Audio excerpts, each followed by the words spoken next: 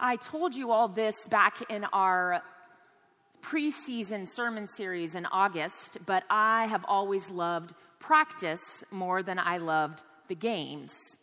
It was less stressful. I knew I would get this repetition. In volleyball, I loved my teammates. I was so lucky to have really great coaches. And I know this might sound crazy, but I loved doing drills. Just over and over and over. And my volleyball coach in college, Bill Walton, believed that if you could serve well, then you would always be set up for a great offense. And so at the beginning of every single practice in my entire college career, we would do the drill of serve, receive over and over and over again. And I remember getting to the point, at some point in the season, every single semester, realizing I didn't even need to think about it anymore. My body would just do what it needed to do. We had done it so many times. And then it began to give me this confidence when I was actually in the game, because I knew, I've done it so many times, I'm going to be successful at it. And that's what we're doing here during Lent, is we're just going to be doing a lot of kind of faith drills, if you will. We're going to be practicing our faith. Praxis, which is the title of the reading guide in our sermon series, praxis just means the practice of an art or a science or a skill. And so throughout Lent, we are going to be practicing our faith, specifically using the spiritual disciplines as modeled by Jesus. And here's the thing, we made sure to call it praxis because this faith thing that we're doing is supposed to be alive. As a follower of Jesus, it's not like we reach any point, like, our confirmands are getting confirmed next Sunday. It's not like come March 9th, the day after, they've arrived. And so they don't have to do anything after that. We know that this life of faith literally means to continue to live it and to practice it. And so we're going to look at 7 different practices, finishing on Easter Sunday with the practice of celebration. But what I was reflecting for today, you're going to come some Sundays and be like, I know about this one because it's prayer, something we all have done in churches before. Or when Stacy's preaching in a few weeks, it's going to be about scripture. And next week, Claire's going to be teaching about service. And these are going to be things that we kind of expect to practice. But then some of the other ones, like surrender and simplicity, I think that, at least in my life, I'm a little out of shape in those practices. And those spiritual muscles have become atrophied as priorities of life have taken precedence over that. And this is going to be especially true for today. The practice of silence. We're going to look at how Jesus models that for us, but first, let us pray. Gracious and loving God, I am so thankful that you are the model, that you are our example. God, help us to see as we study your word this day the importance of these practices and specifically the importance of just getting away to listen to you. We pray this in Christ's name. Amen. I want to give you a heads up before we look at the scripture because it's really important to know the context of right before the scripture that we read in verse 13. Jesus was in his hometown of Nazareth, and he was rejected there. And then the very next passage in the Gospel of Matthew, John the Baptist, his cousin, his friend, is brutally murdered. Jesus is given the news, and this is where our scripture picks up. Now, when Jesus heard this news about John the Baptist, he withdrew from there in a boat to a deserted place by himself. But when the crowds heard it, when they heard that he was going to another place, they followed him on foot from the towns. When he went ashore, he saw a great crowd, and he had compassion for them and cured their sick. I want to pause before we go to the next passage. He's going to take it down for me. Right after this, Jesus comes ashore, and at this point, there are about 5,000 people gathered.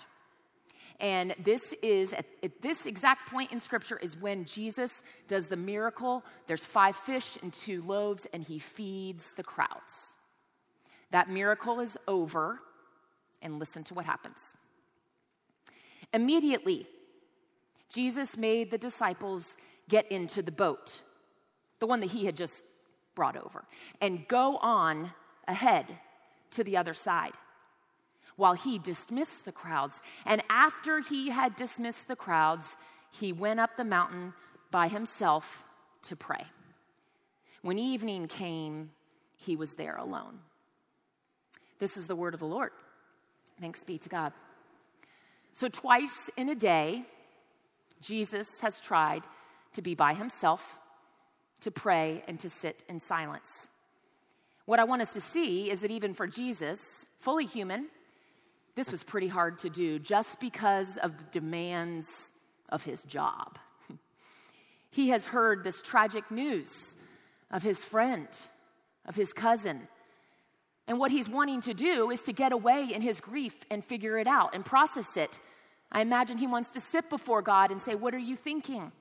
In such an awful way, John the Baptist was beheaded and his head was served on a platter.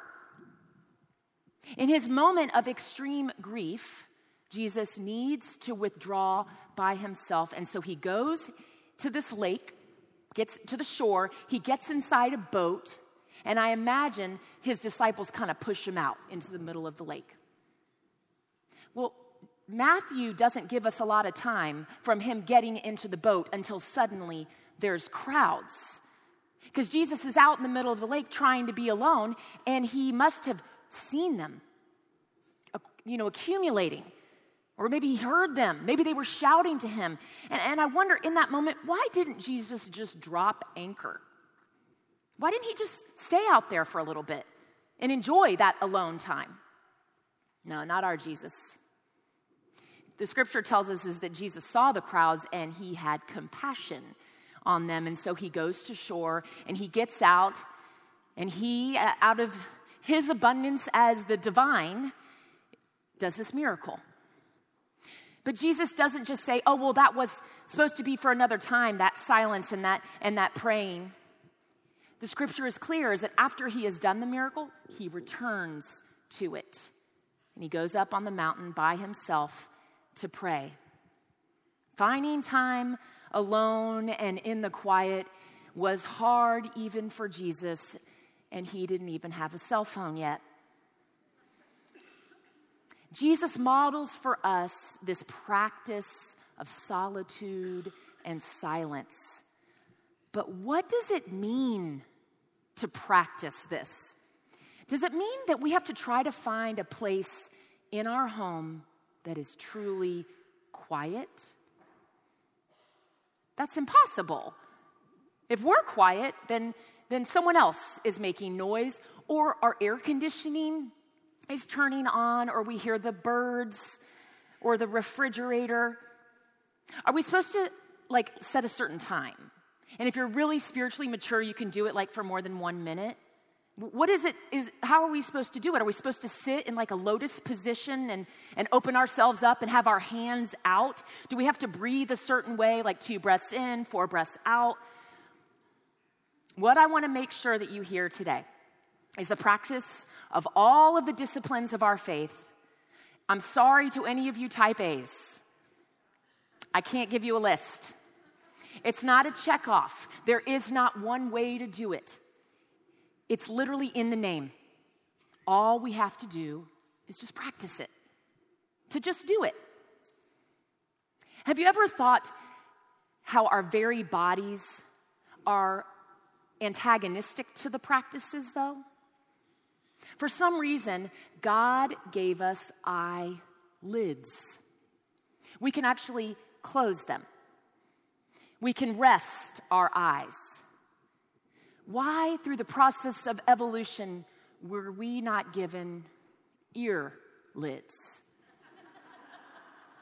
We, even though some people in my household might say they haven't heard me at times, even though we act like we might not be listening. We can't turn them off unless we've aged and they begin to go, or because of a trauma to our ears.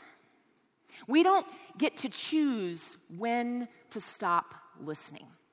And this brings me to what I believe is the first obstacle to the practice of silence, is that we all just talk too much. Have you ever had a friend that when you check in with them, you ask all the questions, and when they tell you about the wonderful things in their life, you say, oh, that's awesome. And then when they tell you about the horrible things, you say, oh, you poor thing. And then at some point, I guess they're done, and they say, well, I'll let you go. And I walk away and hang up, and you're like, wait, I literally did not tell that person one thing about myself. They know nothing more about what's going on in my life, and I know everything that is going on in their life. And as I began to get really judgmental and make the list of the people that do that in my life, I'm like, oh my gosh, when I talk to God, I do the same thing. In my quiet time in the morning, I go before God and I do the acts thing. I adore God. I confess to God all the places where I've messed up. I'm thankful to God. And then I have my huge list of all the things that I need. And then guess what I do? I say, well, I'll let you go. Amen. Get up and get going with the day. Just sitting before God without an agenda, without a checklist, it is so incredibly challenging. And yet, when we are silent before God, that is when maybe we might be able to listen.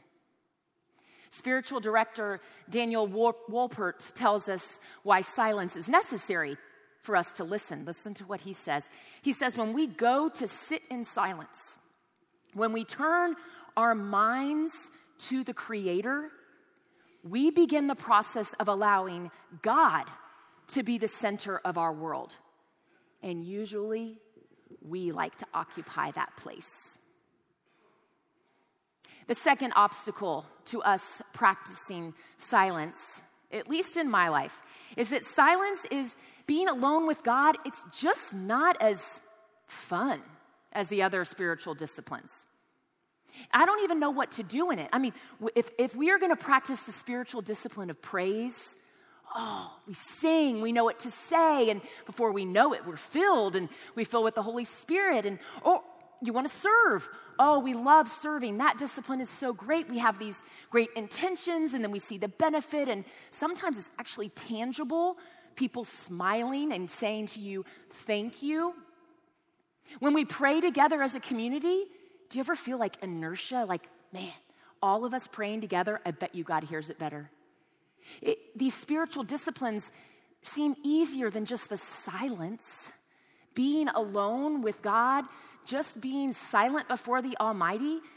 What are we supposed to do? What are we supposed to expect from God?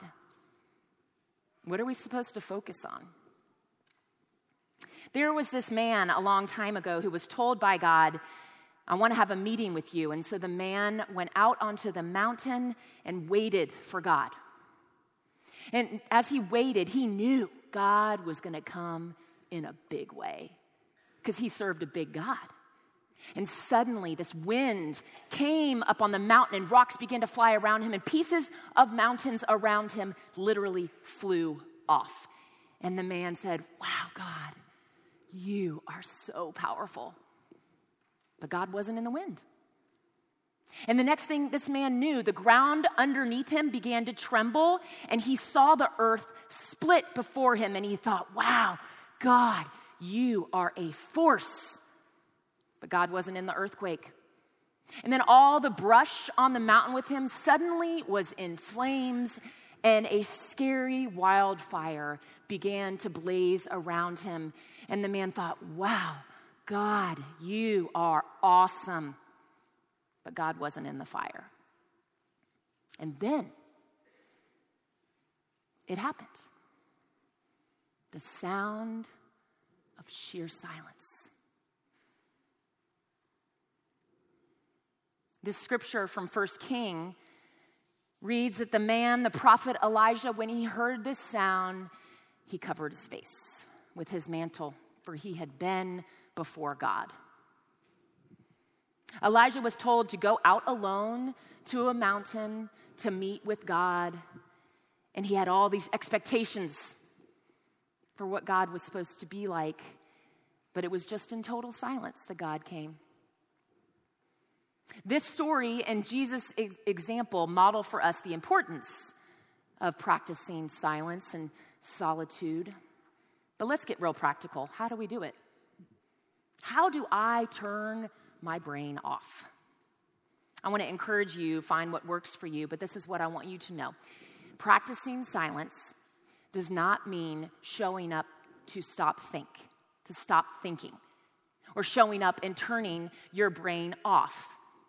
It's not thinking.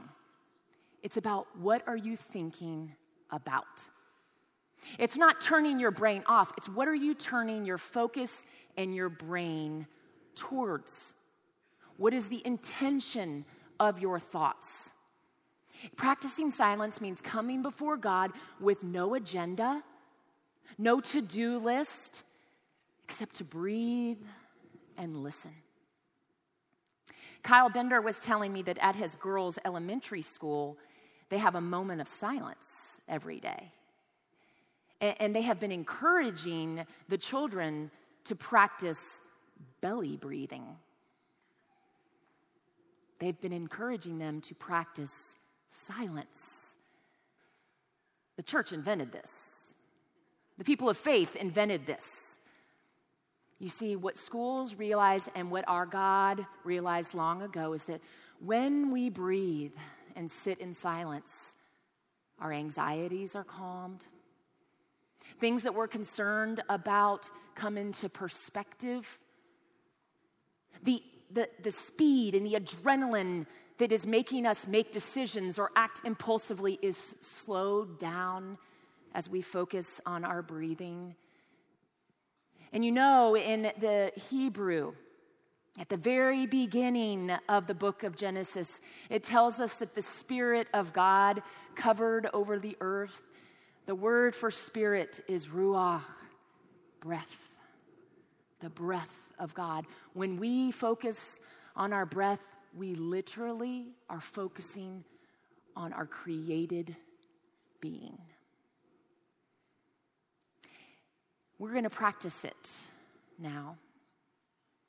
I wonder if any of you have a big decision that you're trying to make, or a relationship that is continuing to be tenuous, or you have a test this week.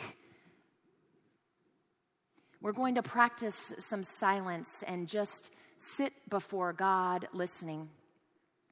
What helps some is to focus on a holy word. And I want you to know it's going to be tempting in silence to talk at God. And if you do, that's okay, because God can handle that. God's just delighted if we want to be before God in any time. My prayer, though, is that as we practice silence, that we would just try and listen. So I want you to go ahead and close your eyes this morning. I want you to think of a word that resonates with you: peace, hope, love, holy, Jesus. Spending the next moments in silence, take a deep breath, and as you breathe in, focus on your word. And as you breathe out, release all other thoughts except for God.